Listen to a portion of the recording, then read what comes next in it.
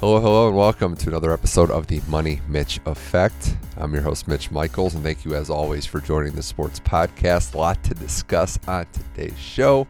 We're into March already. I talk with my good buddy, Matt Wittenberg, about some sports topics, including J.J. Watt signing with his Arizona Cardinals, the arms race that division is becoming, which also includes the turmoil with Russell Wilson and the Seahawks, which we touch on.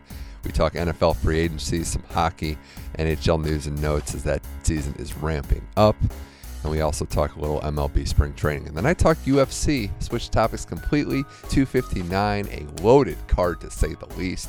And we flip it and talk old school with a guest from a couple years ago, Jennifer Hanna, a friend of mine as well, that is also as knowledgeable on Ultimate Fighting as anybody. We talk, we laugh, we joke, we disagree a lot. It's a good one as well. It's Matt Wittenberg and Jennifer Hanna on today's show. Let's get it going.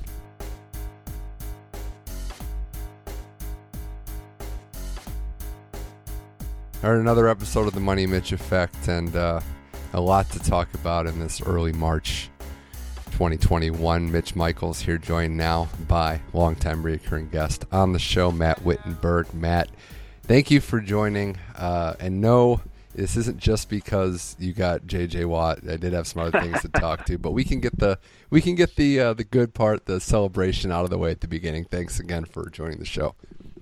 Of course, that's why I thought I got the invite back, was because of the JJ news. But it was definitely an unexpected thing to see Monday morning. I mean, obviously with all of the rumored teams, with your Browns in the mix, and Buffalo and Tennessee with the potential Mike Vrabel reunion was sort of in the off. Even Green Bay and going back home. But yeah, I didn't entertain it too much, other than DeAndre Hopkins' Instagram post with him and J.J. Watt in the Photoshop jerseys. I was like, oh, yeah, that'd be pretty cool, but didn't think too much of it. But couldn't be more stoked about it. I mean, it's a lot of money to commit to an older player, but as long as he's healthy, I think it's well worth the investment, especially pairing him with Chandler Jones on the other side. I mean, talk about a shot in the arm for that defensive line and the pass rush. So I'm pretty excited.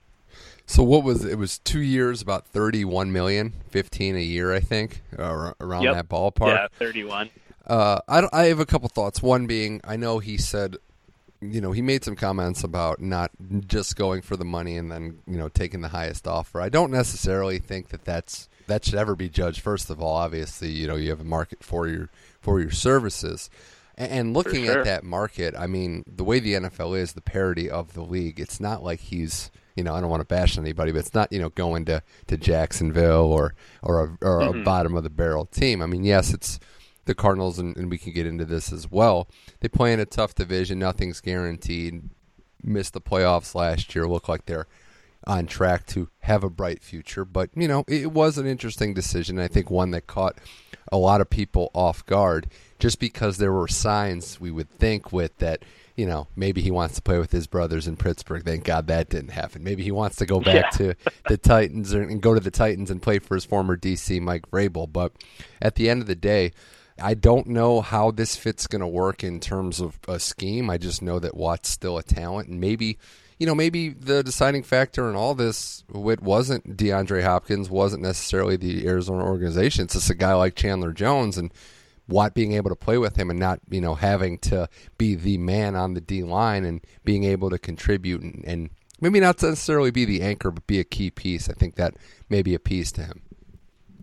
Yeah, absolutely. I definitely agree with that. And his most productive years in Houston, I feel like, is when he was paired up with Jadeveon Clowney on the other side. So having those two guys, one of them, I mean, you can't double team both of them. So one of them is going to have a chance to get a free rush on the quarterback. And he did play for the Cardinals DC. Vance Joseph was in Houston the early part of J.J. Watt's career. So I'm sure there was some familiarity there and a little bit of a comfort factor with knowing what type of system that he'll be stepping into. So, I mean, pretty cheap housing in Arizona, pretty nice weather. So, I mean, a team with a young quarterback that seems promising. So a lot of good factors in there. But, yeah, I guess not necessarily the one team that you would pick, like, to be a lock contender for the Super Bowl next season, like some of those other teams that were sort of rumored to be where he was looking. But, I mean, whatever, put it over the top, I'll take it. I'm excited to see him go to work and see what this team can do. It's interesting that I saw it still double teamed about 30% of the time last year. I know Houston was pretty bad, but that's more than any player in the league. So still commanding that double team, which you think they're not able to do with Chandler Jones, assuming hopefully both are healthy. I don't think the money is the bigger issue. That's the question. Yeah, I don't think the money is the bigger issue in terms of the years. 2 years is fair for the Cardinals. It's not committing multiple years to an aging player. But that brings to us another point here, and that's the team and the Cardinals itself going forward. And we had talked about this, and the talent is coming along. There's some key pieces, but your concern isn't necessarily with the talent now, is it? No, we actually, pulling the curtain back, had a discussion about this earlier this week, and we're both kind of on the same page, is that neither of us are sold on Cliff Kingsbury being the guy to lead the team forward. I mean, they took some big strides from year 1 to year 2, but still it felt like there was so much left out on the field and a lot of missed opportunities that came down to coaching. A couple of games that were infuriating losses. The Dolphins game with late game clock management situation. Same against the Patriots. That's 2 losses left on the field against teams that, I guess Miami was pretty good, but still it should have been a win. And you missed the playoffs by one game. Kyler Murray gets injured against the Rams, and you lose them in a backup quarterback in week 17. It's just not the note that you want to end the season on. And a lot of that, I think, like I alluded to, is just in-game coaching, not being up to snuff, especially late in the game. So he definitely needs to take the biggest stride out of anyone in the organization going into this next year. It'll be his 3rd year. So I think that if he doesn't make the playoffs, that's going to be a really hot seed, and that might be the end of him in Arizona. So we'll see. Well, the unfortunate news, as you probably know, is that this isn't the best division to to have a coaching deficiency, to be playing catch up based on the other coaching strengths in this division, which is it's utterly fascinating how this is going to pan out. There's no guarantees for any of these teams, but I think talking to me right now, it wouldn't necessarily shock me. This is probably the only division I could say this for, that if any one of these teams actually won the division next year, I don't think I would be surprised. And I mean this honestly. That's a good assessment. There's some pieces that have to shake out. There's some moves that have to be made. There's some things that have to pan out, but the Rams just overhauled their quarterback position. Maybe it works out, maybe it doesn't. The Niners, I think, supremely high of Kyle Shanahan and what he can do. Are they satisfied with Jimmy G? How are they going to replenish on the defense without their D coordinator, Saleh, in New York? And then Seattle, which is dealing with the Russell bomb, which we're going to get to in a second. But I do think that Arizona is in the mix, and whether Kingsbury can manage his late game situational football remains to be seen. If Kyler can stay healthy, if he can, take a page out of Russ's book and other quarterbacks that have learned not to just get lit up every so often, I think the second half of his season will be great, because the first half was amazing. He was a legit MVP candidate, and injuries and falling off a little bit, hurt him. So I think that this is a great move for you guys. I think it's exciting. It adds to the deepest division in football, and I'm excited from the outside to see how it shakes out. Yeah, me too. I mean, going back to the coaching point, the 3 other head coaches in the NFC West have all gone to the Super Bowl, so you definitely have an uphill climb in that regard. So you got to catch some breaks with health, of course, and then if Kyler can progress like he did from year 1 to year 2 into year 2 to year 3, then we're going to have a shot, that's for sure. And just there's a whole lot of unknowns too, I guess, with all 3 other teams' quarterback situations. How does Stafford adapt to McVay's offense and being in a new situation for the first time in his career? What does the Jimmy G situation shake out to be? And then obviously the one that we're going to get to on Russ and that conundrum. So it's a good outside looking in for sure. It's like the most interesting divisional race. They all have been to the Super Bowl, but they don't have that Arizona house with the window that overlooks everything. So maybe, and the fireplace. Maybe Pete Carroll does. I don't know. He's been around a while. He could have property there. I do want to mention now the Seahawks, because this did come out of left field, and maybe it came out of left field. Maybe it shouldn't have, based on how things were trending in the NFL with some quarterbacks high profiled, even saying that they wanted to change the scenery. Organizations willingly moving on from quarterbacks in their quote unquote prime like never before. But not with Russell Wilson. He's, for lack of a better term, boring with a lot of his quotes and low maintenance in a lot of ways. But he really, shocked a lot of people, myself included, by saying, "Look, I'm not guaranteed to be here. Things have to change, and I would be open to playing somewhere else." On the surface, just hearing that announcement from Russ, were you in that camp of shocked, or did that start to kind of make sense a little bit to you? Yeah, on the surface, when it first came out, definitely more shocked because, like you kind of allude to, his interviews are always pretty vanilla. He gives the Go Hawks, the cliched answers, "Go Hawks," exactly. So and it seemed like he and Pete Carroll had a really good relationship too. So you never really would have pegged him to be a guy to speak out and ruffle the feathers out there. So, but when you dive into that Athletic article, which was really well written about just the dysfunction with the offensive line, not being able to run the offense that he wanted to, with them relying more on like a running ball control type offense, which like Pete Carroll absolutely loves. So from that standpoint, it does make a little more sense. But it's just like, at this point, what do you expect them to do with him? Like, does he really think that he's going to get dealt? I mean, that's sort of like the Deshaun Watson question right now too. Is I guess how much power do the quarterbacks have to dictate these moves? And I guess even to a lesser degree, Aaron Rodgers voicing some dissatisfaction with the way things ended last year in Green Bay. So it is weird just that it came from Russ for sure. The Rodgers thing, it still is rooted in the fact that they took a first-round pick on his replacement. I mean, that's forcing your hand for sure.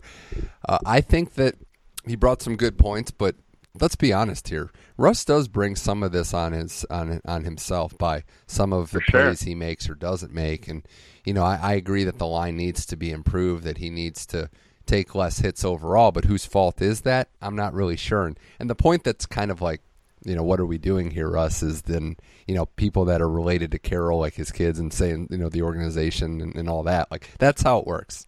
That's how it works at this level, so at this industry. So that's not surprising. What is surprising, though, is that the team really has been, hasn't really had a bad year. I don't think they've gone under 500 since Russ has been there. So Deshaun Watson being in his situation, a team that's coming off 4-12 and out of their first round draft picks and just traded away the best skill player in that division. That I understand. Very thankful for that, by the way. Yeah, Merry Christmas from Bill O'Brien. He'll get a card from you every year. But seriously, it's like Russ has never really even experienced that. So if I was a Seahawks fan, now my big concern would be what happens if we have a 7-9, 6-10 year, which can happen to good teams. All it takes is an injury or two, or a bad break in the schedule. What if that happens? Then Russ might really demand his way out. Yeah, and I mean, as far as like him complaining about being hit too much, he's like in the wrong division for that. Especially, I mean, Cardinals just added J.J. Watt to the defensive line, and they got Chandler Jones there. The 49ers are going to get Nick Bosa back and healthy. Yeah. We know what a terror Aaron Donald is for the Rams. I mean, there's no breaks in the division schedule as far as dealing with the pass rush. So if that's his biggest concern, then that might be a long season for him. Mitch Michaels and Matt Wittenberg here on the Money Mitch Effect. I agree with that, and I think that the more this offseason shakes about, it really just taught me that the NFL is a year-round game because it's a storyline every week, every day almost. I do want to spend a quick moment on my team, the Browns, because reading up on their offseason, it's centered around a major conundrum. Now, everybody knows in Cleveland that you need to upgrade the defense. I mean, that's common knowledge at this point with the line coming back, with Baker not quite at that contract year, but getting closer. Mm-hmm. The big conundrum is Odell Beckham Jr. And the Browns, while they may have cap issues, could save $15 million, or put it more directly, could reallocate $15 million with potential help and reinforcements to the defense if they decide to move on for Odell Beckham, and maybe the bigger point, if they find a taker. Now, I got to admit, this is an intriguing thing. I don't know that I'm there yet. I don't know what the market looks for a guy like him coming off the injury. But this is going to be a real decision that the Browns have to make in the months to follow.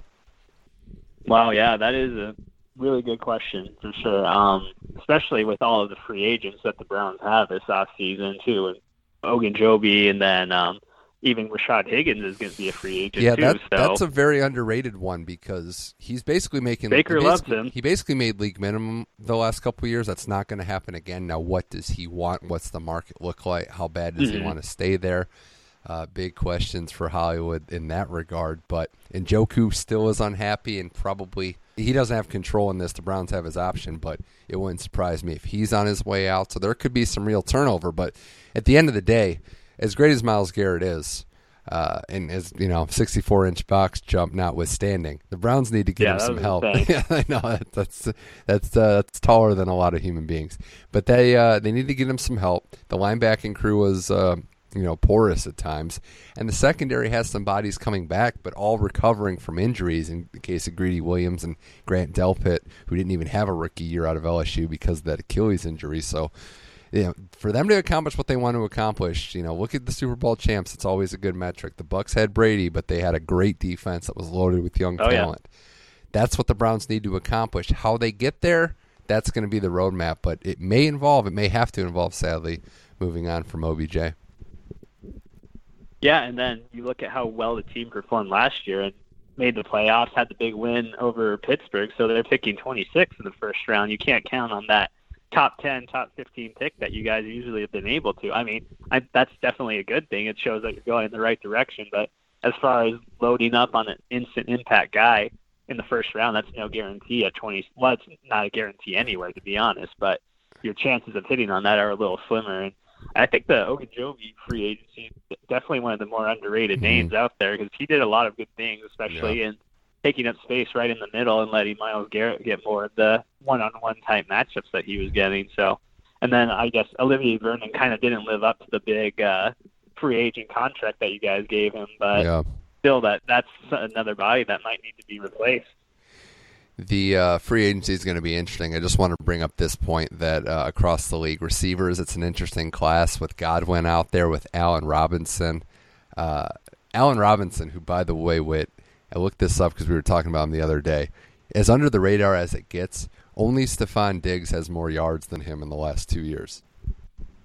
That's ridiculous. Just with he's just so consistently good, even going back to Jacksonville and then where he is now in Chicago, just being with subpar quarterbacks. So you got to have a feeling that the Bears would want to franchise tag him, but that's still like a lot of money to dedicate to a guy for one season. So that'll be an interesting one. Juju Smith-Schuster and Pittsburgh's free agent too, so it's a loaded class. That's the position that's interesting. And oh, by the way, the rookie receivers come in hitting the ground running. It's been a renaissance the last couple of years there. So loaded draft class too. We got Devonta Smith, Jamar Chase, Jalen Waddle. Yeah, there's going to be a lot of guys that go early and make an impact in the rookie year. Well, we're going to later on, probably closer to the actual draft, discuss those things. But I'm seeing 5 quarterbacks taken in the first round, and it may be about that same number in receivers in the first round. It's that deep. So, yeah, I can see that for sure. It's going to be crazy. Matt Wittenberg here on the Money Mitch Effect. I want to get to some other sports in a second. I want to talk a little baseball, but first up, I got to give credit to where credit's due, and talk a little bit about some other sports as well. And haven't had my hockey fix in a while. Maybe that's because, sadly, I just don't think tequila is going to be in my spring this year. It just isn't happening for my Blue Jackets. So they did win tonight while we record this, but not looking good as far as your Coyotes look. It's going to be a tight one. That's where I'm at. It's going to be a photo finish for them is my ultimate prediction. But to be honest, in a regular season in this format where there's 8 teams playing each other all the time, it's been very, very interesting to see how the hatred just builds. Like when the Blues and Coyotes play a 7-game series. I couldn't believe that. I mean, I don't think you're ever going to see that again in sports, really. It's just, such an interesting dynamic. And then out west, it's a tough division, and the Coyotes' talent's just about average. So, I mean, I'm hoping that they can get over the Kings here the next couple games. So that would definitely go a long way, especially getting confidence against them because they're suddenly hot now. So that's crazy. I'm obviously not holding out hope for a deep playoff run if they make it. I mean, Vegas clearly the class of the division. So, I mean, following from afar, it's probably overly optimistic to hope for a good playoff run. Well, I would also just want to add what basically happens in the NHL season is a lot of the same, but it's really magnified here. Each division has 8 teams in it, or 7 or 8 teams or whatever, because 7 in the Canadian division. And you'll have 2 teams run to the top, and about 1 or 2 teams run to the top, 1 or 2 teams run to the bottom. And then you'll have just that middle ground where it's going to take till the end of the year, muddled. depending on how many games are played. Percentage of games played might actually be the tiebreaker as well if certain teams like Dallas, for example, can't get all their games in. But what you want to be is just in that 3 to 6 range and have a chance. Games played is going to keep adding up. If anything, I think it's more direct for these teams. They don't have to worry about any wild card scenarios or anything. It's just getting to the top 4. That's all you have to worry about. You're not playing any math outside or thinking what the combinations are. It's just getting the top 4. Yeah, that's the yardstick is. If you can get on it ahead of the 4 or the 3 California teams, then you have a shot for sure. Probably not going to catch Minnesota or Colorado just because how talented those teams are, but we can hang ahead of the Kings for a while, and then, the Ducks and Sharks are kind of battling it out at the bottom of the barrel right now. But for my hockey rooting interest this year, I think it's all just going to go on Scottsdale's favorite son, Austin Matthews, and the work he's been doing up in Toronto. Yeah. 1 second on him, because first of all, I do think I have a lot to say about him. Minnesota is a team that surprised a lot. I think they're the team you could catch. Colorado is kind of hit a little bit of a rough patch, but it seems like they're able to turn the corner. The Blues have been banged up, but Vegas is the class. So I think the Kings, Wild, and Coyotes race for 4 will be interesting. But you mentioned it. The Canadian division is like their own little world. I've watched a lot of that. It's been exciting. And yes, the leading goal scorer in the National Hockey League was born in Scottsdale, Arizona. Just throwing that out there. Austin Matthews. He's been great. I think he's a clear top 5 player in the NHL right now. I'm still putting McDavid up there. And I would say McKinnon would be 2, but probably Matthews 3 would be my 3rd pick right now for player in the league, which is something for his age. And this Toronto team actually has toughness now. Matthews and Marner and those guys were always very highly skilled, but they went out and they got big, mean, physical guys to bolster their lineup, and it's showing. They're 7-2-1 in their last 10 in the class of the league right now. So for a team that hasn't really made a run of anything, he hasn't won a playoff series yet, dare I say, it's going to be a very disappointing thing if they don't at least come out of the Canadian division into that Final 4 spot. Yeah, I'd be, even just like I said, looking at this game in from afar as I follow it from the periphery, but it's just, that team's playing on another level right now, and I'm obviously biased and happy to see how well Austin's doing. A little bitter, well, actually a lot bitter that the Coyotes didn't score their number 1 pick that draft, because I can't imagine what a boon that would have been for the team and the whole franchise. So, but obviously happy to see him having success wherever it is. Well, here's the thing. He's only 23 years old. A lot of hockey left. I wouldn't close the book yet on him playing for the Yotes. Now, hopefully sooner rather than later. That's not an aging Austin Matthews there, but yeah, it's not like a farewell tour signed for a 2-year thing at the end of his career. No, I think, no, but you're right. Yeah, I'm very impressed by how well he's played, and those 3 guys I named, by the way, who are my top 3 players in the league right now, were all first overall picks. So there's a reason why it's not, it's not a shock that these 3 have panned out the way they have, but it's been exciting. All right, Whit, time to talk a little baseball. I know, well, one of us is excited. One of us is just is not excited. It feels left out.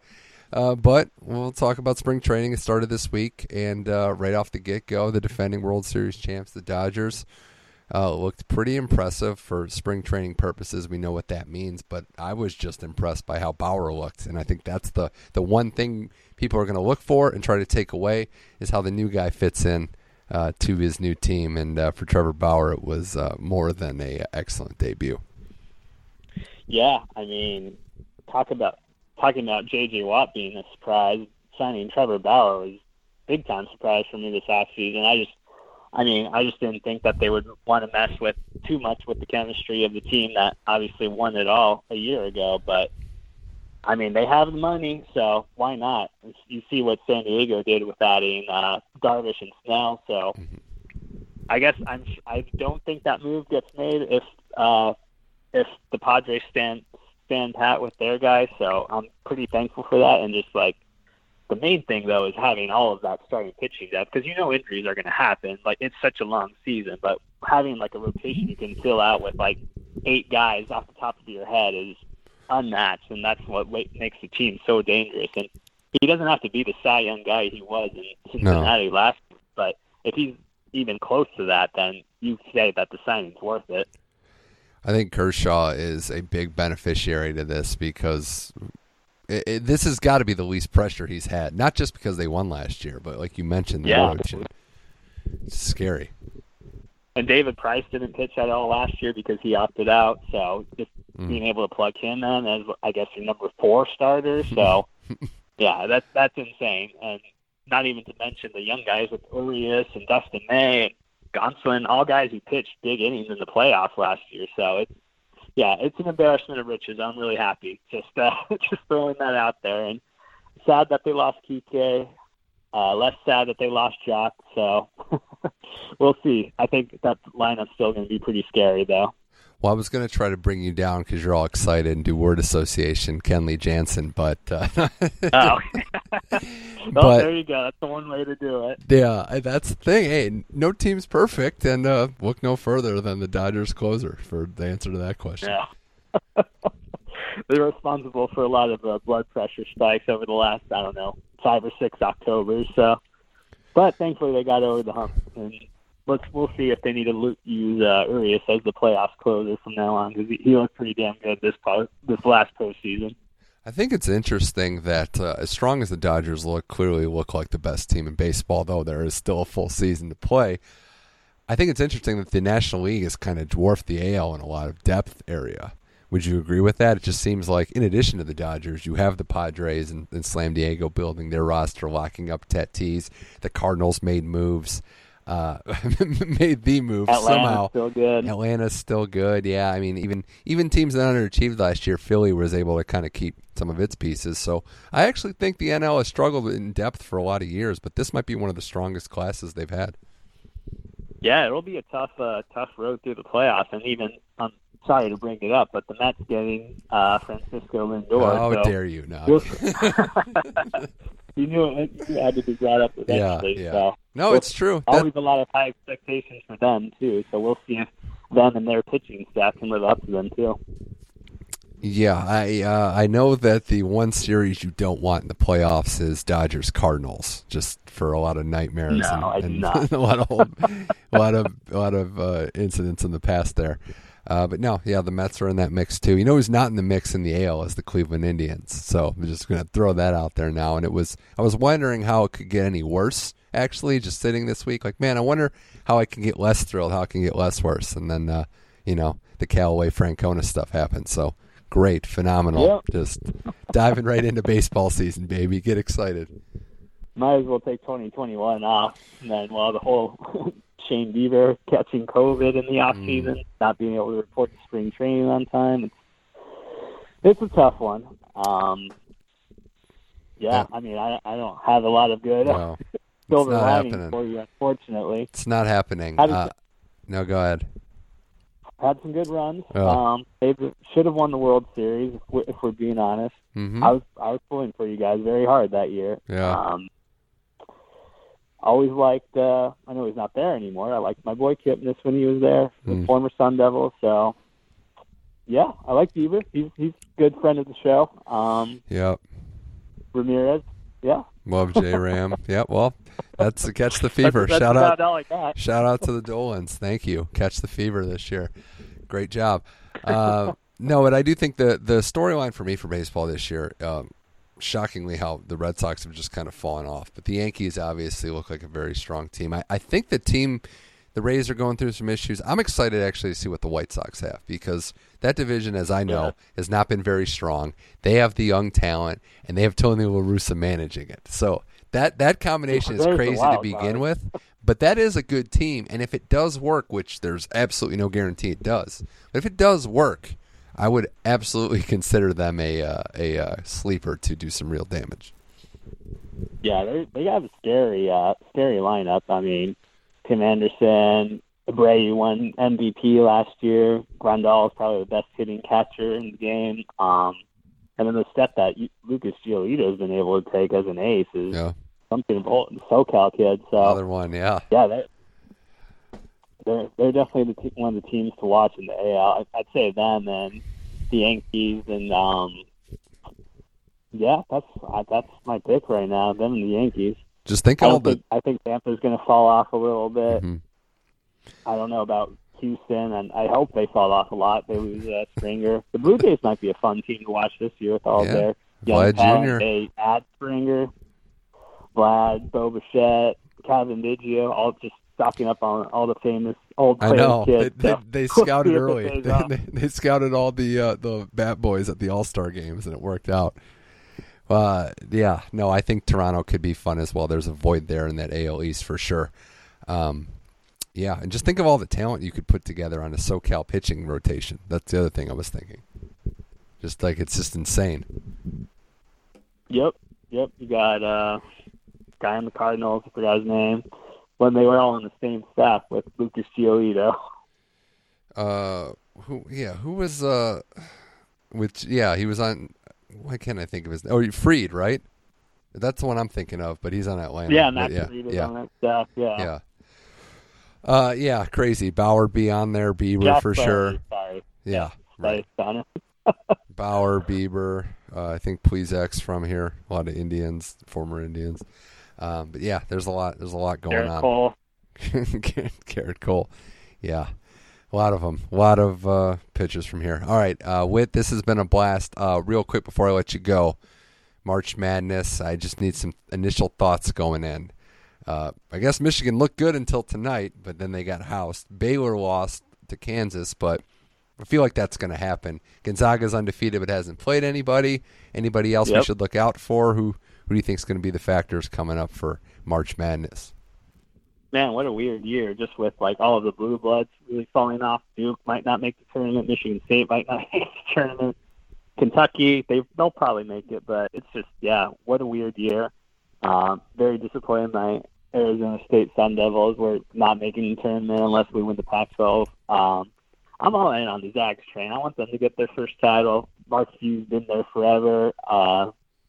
Represent for the West Coast because haven't had too many titles out here lately, especially in college sports. So, or the major college sports, I should say. So that's where my head's at. Haven't lost a game, obviously, like you said, not the best competition, but that's where I'm going off of. There's no rhyme or reason for March Madness to begin with, anyway. So where are you leaning?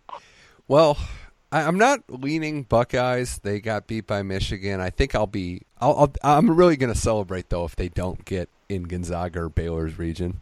So I think that's where if and Michigan is the three of those ones, and those probably Illinois might even be up there now, but it's definitely a drop there. So I think getting in is not. And I agree with a lot of what you said. I think Gonzaga is going to be tough. It's a weird year, and in weird years, we've seen the teams with the most talent, the teams with the best programs, the best systems across all sports win. So I think it is pointing towards Gonzaga. They're put together in a very well way. And I actually wouldn't mind to see some chalk this year just so we can get, high quality matchups. I think there will be some upsets, but it would be good to get that Gonzaga-Baylor matchup. And obviously, as long as Michigan doesn't win, I'll be happy. There you go. Very well said. U of A is ineligible because that's great. They're, we love not, that. good at, they're not good at following the rules. So that's a win off the back for me. I'll just be enjoying it, filling out a bracket randomly. This will probably be the most random bracket that I've filled out, so which might be a good thing because I haven't done very well in the past following chalk. So we can hope. And if the Billikens can just go on a run in the A10, then they can get in too, because it's possible. There we go. March Madness. Let's see. Have that Billikens, Sun Devils, Bubble Busters take a couple bids away. That might be the darkest match, the darkest, most meanest, extreme mascot battle A Sun Devil and Yeah. just a Billiken Yeah, that's, people are That's already a scared of. deception. Yeah, that should be great. All right, Matt Wittenberg, fun as always. Thanks for coming on the show. Won't be long until we're counting down the days to college football, so we'll have to do that again. Yeah, Thanks again. can't wait. Thanks Top again. 12 schedule finally out today. Oh, so Thanks good for to having see. me. So good to see a normal schedule. Thanks for coming on the Money Mitch Effect.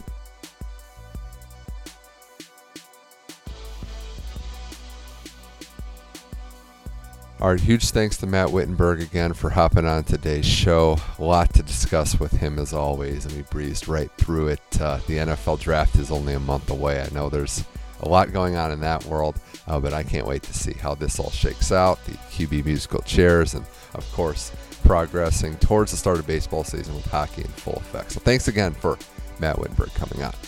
All right, now it's time to talk UFC 259, 3 title fights. We're going to see Stylebender go for his second belt.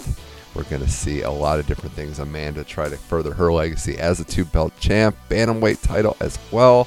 Jennifer Hanna, co-worker of mine, friend of mine, she comes on the show to break it all down. It's been a couple years since her guest appearance on this show to talk MMA.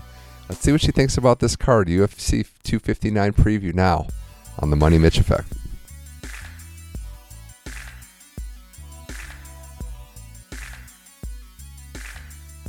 All right, big UFC pay-per-view this weekend, and we're gonna throw it old school from a couple years ago. A guest that hasn't been on in a while, a coworker of mine that watches a lot of fights, knows more about UFC fighting than just about anyone. But occasionally we'll get some predictions right as well, which is an added bonus. Now joining the show, Jennifer Hanna to talk some UFC with 259. Jennifer, thank you for joining. Yes, I am glad to be here. This is great. Okay. We've already made a mockery of any joke I'm going to tell, so let's just skip the pleasantries and talk about the fight card, since we're in the mood for fun. Let's do it. Yeah. Well, 259 has 3 title fights on it, and it has a preliminary card that, as we were discussing beforehand, is as good as about any fight night that you're going to find. So looking at it from the outside, gauging your interest in this fight card, maybe how far you've been looking ahead to this March 6th showdown. I can't think of a deeper card than this from the outside, and I'm just curious to think if you agree, or if maybe you think some of these fights will be a little too one-sided to really stand the test of time. Oh, man, this is a tough call. I mean, that my favorite is Black Beast, so to say that I am more excited about this card than the Black Beast fight, it's, again, hard to call. But this is, it's just so many, first off. There's just way too many fights. Yeah. That you just, at least you're getting your money's worth.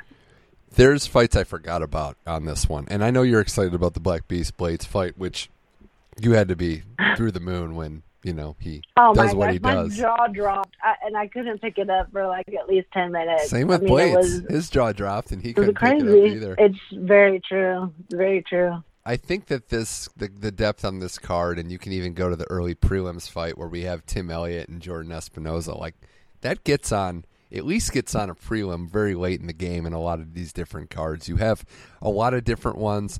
Amanda Lamas is somebody that I like watching fight as well. I forgot that Benavidez is fighting Askar Askarov, which is not an easy fight for him.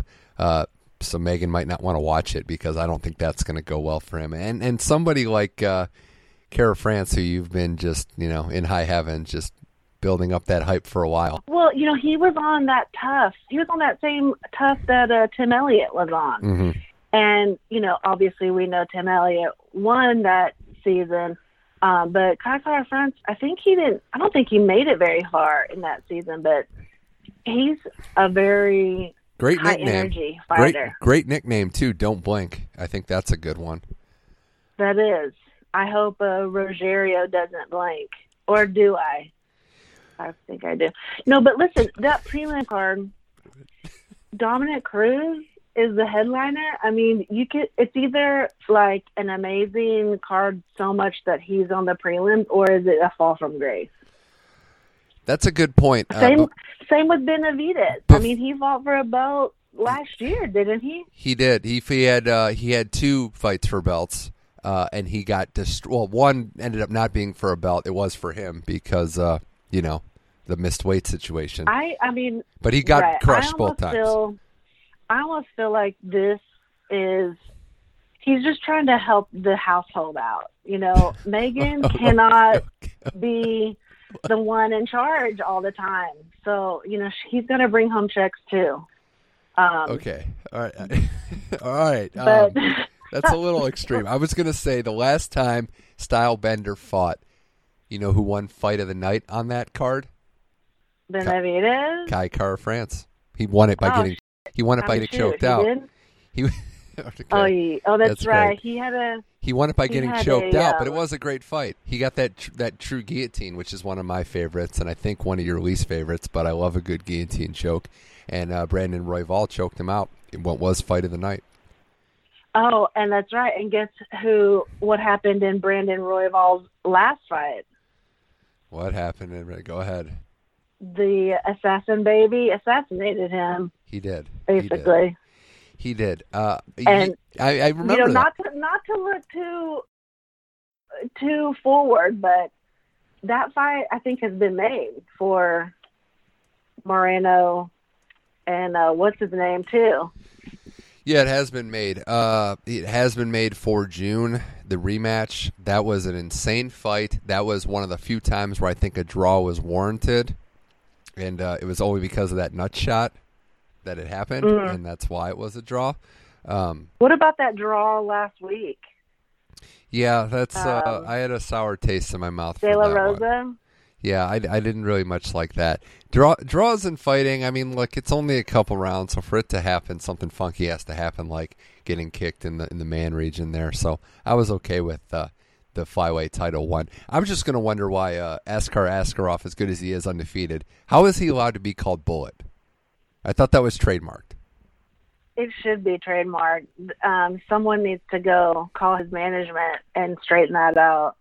That's what I'm thinking. That's what I'm thinking. I mean, I don't, he's beaten Tim Elliott by decision. He's 12-0-1.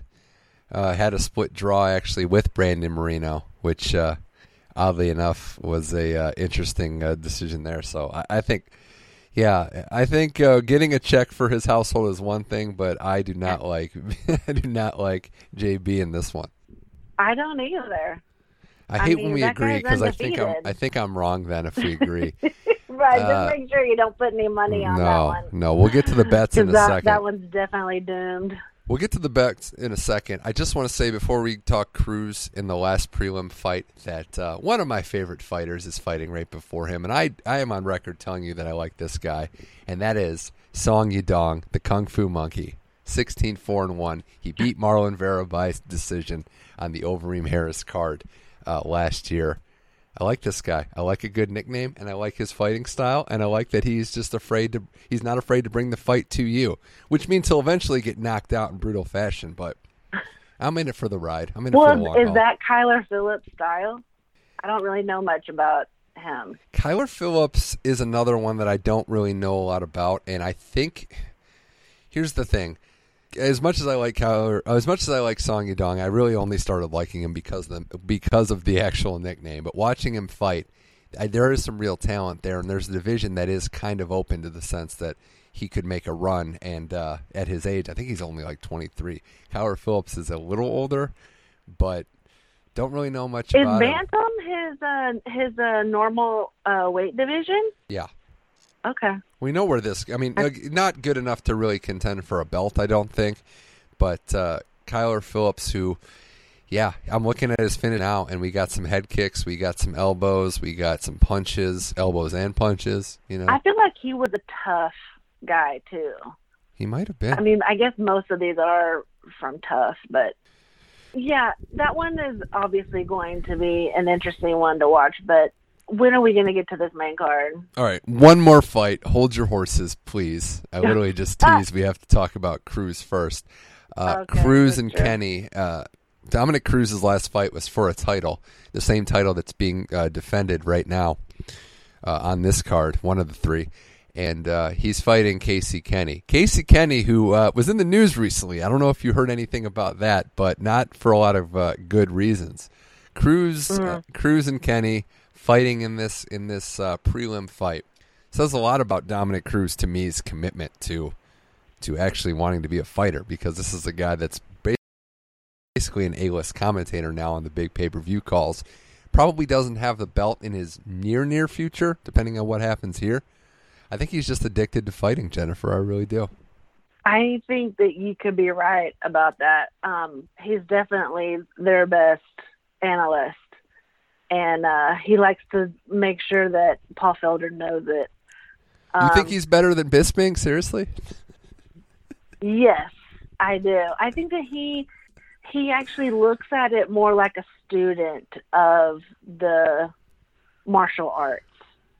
Whereas I feel like Bisping, like the last card, he was just like, he wasn't even into that girl fight, the De La Rosa fight, until it started to become like this slugging war. Then he got excited about the fight. Whereas, that second round, she really came back and dominated on the ground. Mm-hmm. And, he didn't really say too much about it. Where I think if Cruz was commentating, he would have seen, actual technique that was being used. So that's why I feel like Dominic's a better analyst than Bisping. Yeah, and I know that you love that whenever Felder talks out of both sides of his mouth, Cruz comes with actual info. He corrects him. I love it. Love it every time. He's used to just dealing with people that need to be corrected. I mean, he basically went through Team Alpha Male, I mean, imagine doing press with Cody Garbrandt. You'll learn how to deal with people that aren't making sense. You have to like Cruz for that, in that respect, for sure. I do. I think that I don't know. I feel like this could be beginning of the end. It happens in fighting a lot. I just don't know that Kenny's the guy that's going to, put him out of his misery. I hate saying it like it's Old Yeller, but you know what I mean. Like, it will happen. It happens to everybody, but I'm not buying the Kenny as a legit guy necessarily. So I think Cruz wins this one. He gets a little mojo, which might be the worst thing for him. Is it also a decision? Will he be the decisionator? I think so. That's how he fights best, right? By just grinding out rounds and winning them, and not getting stopped. Yeah, I had to unfollow him on Instagram because at a certain point you can only see so many videos of his footwork. I mean, it's weird, right? It's a little dizzy when he's doing that. It's like a little dizzying. It's like, hey, just for once, can you walk in a straight line? It is, and I loved it when he utilized that against Garbrandt and Faber. Those were, it annoyed me. Garbrandt, it didn't work out. Garbrandt, he tried that and he got hit in the face multiple times. Didn't they get a rematch? No, he beat Dillashaw, and that was a controversial win, right. But it was a very good fight, and that's a coin flip fight that could have gone either way. Dillashaw, another spoon stuck in the knife drawer in the world event. Yeah, did you hear? What's his name? Call him out on this last card. Like, he's coming back from a drug suspension. Like, is he really going to be in the mix? Yeah, there's a lot going on, but I think this is a good time, though, Jennifer Hanna, Money Mitch Effect, to talk about the main card because we've rambled on long enough about the preliminary card, which has been good. But this main card has 5 fights that I'm intrigued to varying degrees on all of them. The first fight on the main card features a guy that basically had his leg self-destruct in the octagon fighting for the light heavyweight title and only lost a split decision. He almost won that belt. This is Thiago Santos coming back. He did almost win that belt. He left in a wheelchair. He had to get literally every ligament repaired in his leg. This is basically brand new from the waist down. Yeah, he's the Winter Soldier leg edition, and he's not taking an easy fight. Like, this is insane. Rakic, is that how we say his name? Yeah. He's like a mirror image of Santos. They're both kickboxers. I think that this is going to be potential. I mean, listen, we look at more of this card. I don't know. Can they have more than one fight a night? I think they can split it. Is that possible? Look, if there's anything you know about UFC is that Dana White makes the rules as he goes, right? Like, we can do whatever we want. It's the UFC. It's the UFC. This is very true. Weight classes, fight of the night, prize money. Who cares? Just make it up. Make it up. Yeah. This is a tough fight. The last time that Rakic fought, he took out my boy Lionheart, Return of the Mac, handily. Very sad. Sad for, sad that for... was probably over a year ago, wasn't it? Close to it, yeah. I don't think this guy has fought in a while. But Santos' last fight was really disappointing. Yeah. Having that performance against John Jones and then losing nearly taking that belt away, and then getting that loss like he did was really sad. It was sad. You know who his fight was before John Jones? He TKO finished the guy who's defending his light heavyweight title for the main event of this card. So that just shows you how fast it can happen, right? For sure. I think Santos is going to lose this one. I just don't see it. Ooh, I think he bounces back. Okay. Especially after his fiancé just got the W a few weeks ago. I think he's riding a wave towards success. I forgot that him and Yana just she did get the W. God. And that was a tough fight too. God, I remember she playing a Brazilian. Like I thought they were going to poke each other's eyes out. Oh, then now I know where it was a drag out. Now I know where I remember her from. It was in 2018 when she fought Cyborg at 222.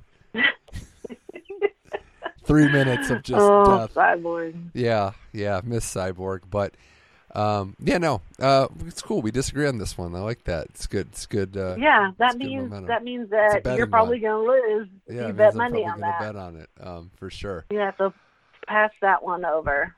The fourth fight, I guess, the one that kind of slides under the radar, when you talk about Drew Dober taking on Makhachev, who trains with a certain Khabib over there in Dagestan. I gotta say, Drew Dober continues to impress me. If you really want to impress me, finish this guy, because I don't think it's possible. Dober has been on a little bit of a streak with just TKO knockouts in the last couple ones, but this is a different level, and this is somebody that's not going to throw with him. So how do you see this fight going? Well, I hope you're right. I'm not a big fan of the Dagestani, if you will, that's sort of trying to take over UFC. I can respect their skill and their actual ability to do what they do, like basically just drown people in the octagon. But as a fan of the sport, it's just not exciting to me. It's boring. Yeah, it is. And so I am going for anyone fighting against Dagestani, just because I feel like it'll be much more of an exciting fight. I mean, that's a little there's some generalism there that might not be appropriate, but I get the argument, and I get that this is a boring style. Why can't I think of his name right now? There's the one guy that's the most exciting. He's in that bantamweight. He's in that. The dude with the beard and the long, the skinny guy with the long. I know. Why can't I think of his Zabit? Zabit's the one. He's kind of exciting. I actually do think he's a little more exciting. That said, he seems in the to have a featherweight little division, bit more of a personality, just like what's the other guy that is like Dana's BFF now? Dana's Claudia. No, not that BFF. No, I don't know. I'm not. Chimaev? Oh, yeah, he retired. Something? He said he retired, though, which... Yeah, but then I also read a story that said he hasn't retired, that Dana talked him He needs to take time off to heal up, which I get, and it's been a brutal run of injuries and stuff. He's Chechen, so I don't know what that retirement looks like for him, but I think he'll be fighting again at some point. Oh, he's going to be fighting again. He's no Khabib. No, Khabib's, that's unfortunate, but the belt and the show moves that on. Is a retirement that we can all be excited about. He's going to retire to be a farmer. I mean, nobody can beat him. He did put it great when he said, hey, before the Conor and Poirier fight, hey, does that intrigue you at all, that fight? Maybe one of those guys? He just said, why would that intrigue me? I've choked both of them out already. I thought that was a good answer, very real. Yeah, it is.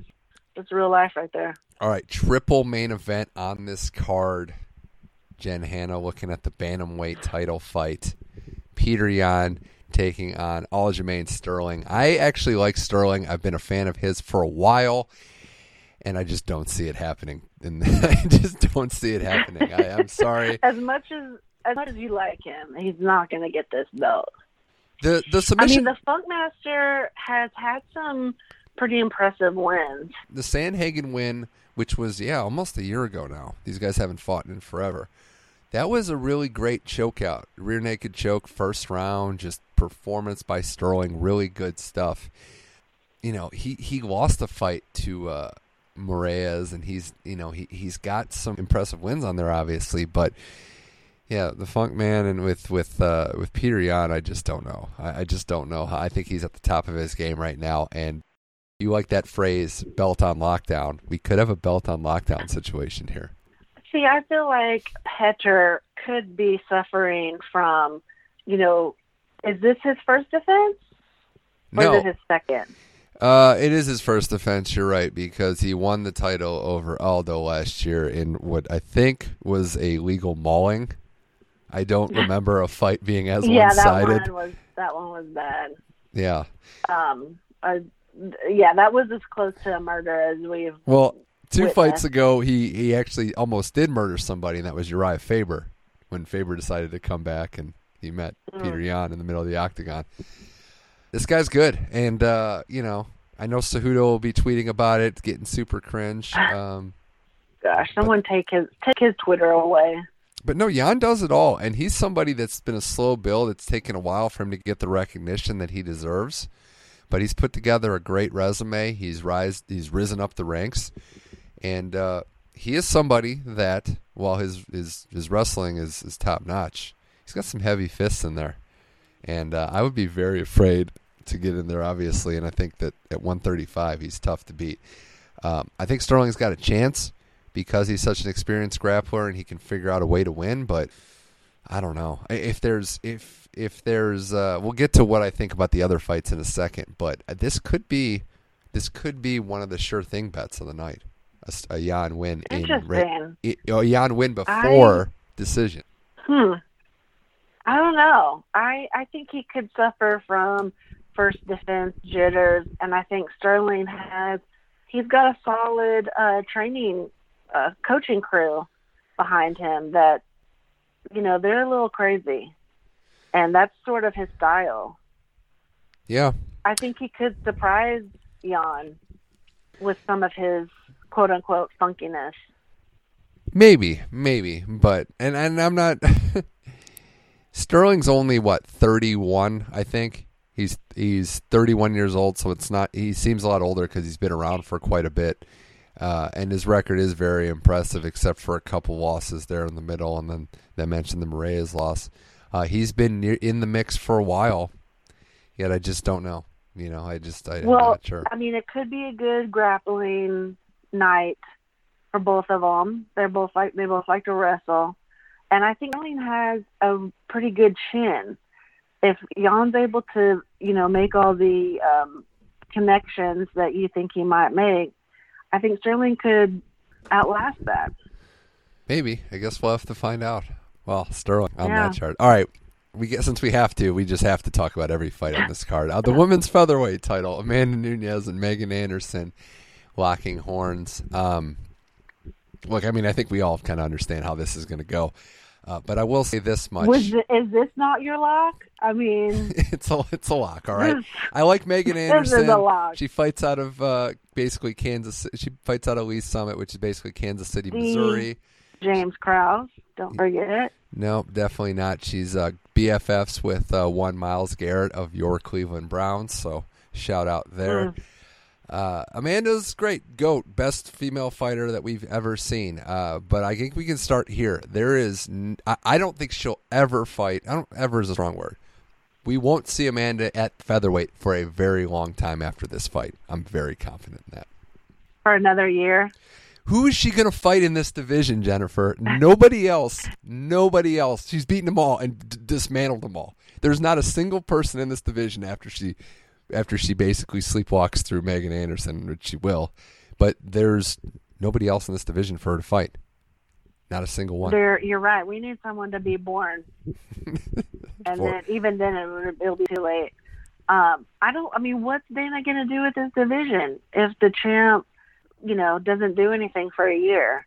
I mean, I don't know. Yeah, it's a shame he just ran out the only person that could give her a legit fight because he doesn't like her in Cyborg. That's unfortunate. I know. It really is. And remember what you were saying about the Dagestani fighters and how you respect their ability, but you just don't necessarily enjoy it. That's how you feel about it, Amanda. Maybe a little bit. I think part of it is, and I get it. As a fighter, she knows how much better she is. She doesn't want to take undue damage. I had this same criticism about, I know it's completely different, apples to oranges, with Floyd Mayweather in boxing. Like, he was so good and talented, and he understood, look, I can just win without having to just full on show every trick in the toolkit. And there are fights that she's very exciting in. I will say that separates her from some of the boring, quote unquote wrestling styles that we've seen. And there's just not competition for her. I mean, Megan Anderson, how should I get excited about this fight? Like, in what world would Megan Anderson win this fight? Can you think of one? Well, I think that the matchup is interesting in that Anderson will be the bigger fighter in there, where Nunes, I think, is typically always the bigger fighter. Yeah. But we've sort of seen this, like when she fought Durandamy, and I guess sort of goes to what you were saying about it being boring, because she pulled a Khabib on, oh no, what's her name, the Iron Lady or whatever, and it was super boring, but it got the job done. That's the only thing I see where Anderson could put Nunes in maybe a situation where she's not really sure what to do. And I think that she's definitely prone to like throwing out the strategy and just let the fist fly. And I think, Anderson, she's no chump, she can get in there and fight. This is somebody all she's got to do is really hit the right, hit that button somewhere along her chin, which it could happen. I don't know. Crazier things have happened. I mean, That's great. Yeah. Wow. I still think it's a lock. I mean, that's a lock. Trying to give Anderson some sort of potential. It's a lock. Minus. Plus, she is like a zombie. I mean, her skin is so translucent. It's wild. It's like Bellator's in the octagon. It's very bizarre. Amanda is a 10-1 favorite in this fight for obvious reasons. And let me ask one more question. Go ahead. Will Nunes, will she bring her baby to this fight? Have you seen her Instagram? No, she drags actually, this baby shockingly everywhere. No. This baby's at the gym with her, and I'm like, are we not in a pandemic? I mean, do you not want to protect that baby? They throw that baby into everything. It's wild. I think the baby's going to be there. It might be. I mean, we'll see. We'll see if Nina's there first of all, and then we'll see if the baby's there, if they got a sitter or what. I don't know. She got a good fight coming up. Yeah, Did you she see does. That? Who's she fighting again? When's Tatiana fighting again? Is what I want to know. I made this joke to a friend of mine. I was like, Nina got pregnant, had a baby, raised the baby, and is fighting before Tatiana. She's fighting Mackenzie Dern. Yeah, okay. Yeah, that's a solid fight. That's a real deal fight for Nina. That is a good fight. That is a good fight. All right, last fight on the card. So excited for this one. Great main event. Adesanya, the style bender, taking on Polish power Jan Blachowicz in a fight that I think will be very, very close. That's where I'm starting with this one. I would never say look for a fight like this because I do think that Izzy is probably the best striker in UFC, any division, mark it down. But he is giving up a lot of weight to a mean, tough fighter that has been on a KO spree recently. And, as pointed out to me by a good friend, he is fighting in the small octagon in the performance center. I don't think that fits the style bender style necessarily. Initial thoughts going into this fight. Is he going for champ status and Jan Blachowicz trying to defend that title for the first time? What do you think? I think he can do it. I think that he's obviously style bender. He's hard to. I think he's hard to train and get a strategy or a game plan against. I mean, I always have liked Whitaker, and I thought that Whitaker stayed to his game plan, and clearly it wasn't enough. So, I think that he could definitely take this belt home, and I think that I'm okay with that because Blachowicz, what's his name? Pretty much. Blachowicz, it's fine. Polish Power. Polish Power. He's a great fighter, but he's boring. Let's be real. He's super boring, whereas Israel isn't. So I'm seeing a theme here, and I think now I understand why I've lost so many bets recently. I think you're right, but the weight difference is huge. He's really not bulking up for this fight. Well, he always said he was fighting for the skinny guys. Even when he's in his division, he's always the smaller guy. It's just so cool to actually like a Polish fighter now. Like it's just so crazy. Actually, it's like a 180 for you. Yeah, exactly. That's exactly what this is. Went from hate to love. Hate to love with just one fighter. His last four. I mean, because he lost to Thiago, which we mentioned. Did Blachowicz, if we want to go on that route, he basically has been beating guys he wasn't supposed to ever since. His last four fights were supposed to be stepping stone fights for the other person when you really think about it. Luke Rockhold, remember that name? They're like, oh yeah, light heavyweight, he's going to move, he's going to challenge for the belt, and he knocked him clean out. Then he wins. He's like in the all the highlights with the guy getting knocked out, just like James Vick. Yeah, exactly. Yoel got him, and Blachowicz got him. Then Blachowicz fights Souza, wins that close split decision. Corey Anderson should have got a title fight, didn't. Blachowicz knocks him out, and then it's Dominic Reyes after he arguably beat John Jones, TKOs to win the belt. So I think this is a guy that's pretty confident in himself, and he loves that underdog role as well. I'm with you. Stylebender is so good, so exciting. But I think going up in weight and fighting somebody like this is an interesting matchup stylistically, because how do you beat size with some speed? How do you beat some speed with some size? So this is truly like, and I know it's not David and Goliath because they're close enough in weight in the same class, but the contrasts are exciting, and I'm really excited to see how it shakes out. I kind of feel like Adesanya's sort of on the trajectory of a Conor McGregor. Like, I don't think people expected him to win that. I mean, in the ring, not outside. Okay, yeah, okay. He seems much more like a normal human, but no one expected Conor to win. I don't think people really expected him to win that belt, that second belt. So I feel like Israel's sort of in that camp. Like I think that he is the underdog in this fight based on size, but just the style matchup could win him this belt. Well, should be a close one. I'm going with Polish Power. I like it. Interesting. We'll yeah. Sometimes the better fighter doesn't. I think as a pure fighter, Max Holloway is better than Dustin Poirier, but he went up in weight, and we saw some things happen that don't happen for Max Holloway. So use that as an example. What do you? Oh, that's bad. What do you think this goes to? Second round, third round? Is it a knockout? What's happening? Decision? Yeah, I'll say finish late, fourth round. Polish Power. Oh, wow. Let's keep it going. Yeah, that's what Adesanya is undefeated. I know. All good things come to an end. This is true. I did want to mention as well, Adesanya's last fight before this was Paulo Costa, who went on the excuse train saying he had too much wine the night before. I don't know if you saw that. I saw that story. Well, my counter to that was it didn't stop John Jones, who did way worse than that. That's true. Costa is going to fight Whitaker. And he's going to lose that one, too.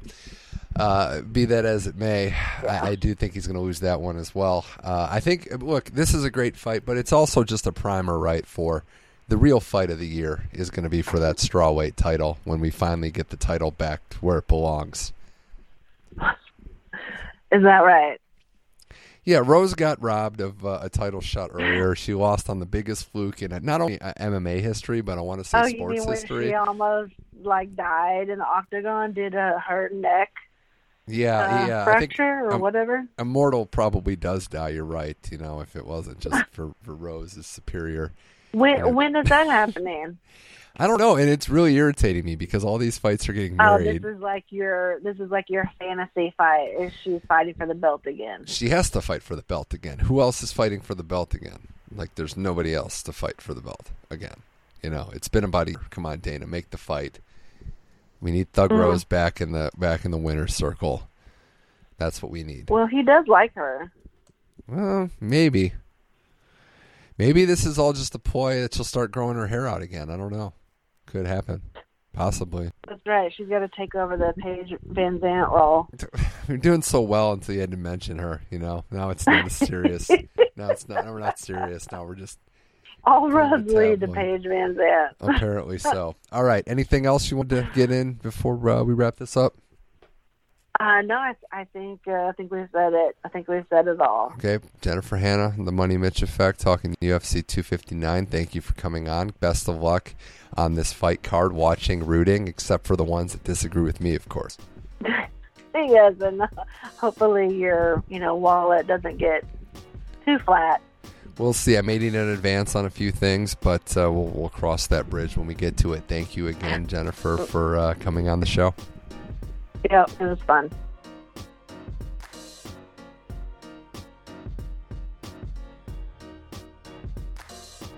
All right, thanks again to both Matt Wittenberg and Jennifer Hanna for a fun, all-encompassing show. And that was going to do it for this week's Money Mitch Effect episode. You can catch every episode on SoundCloud, iTunes, and Google Play. Leave your ratings, reviews, subscribe there.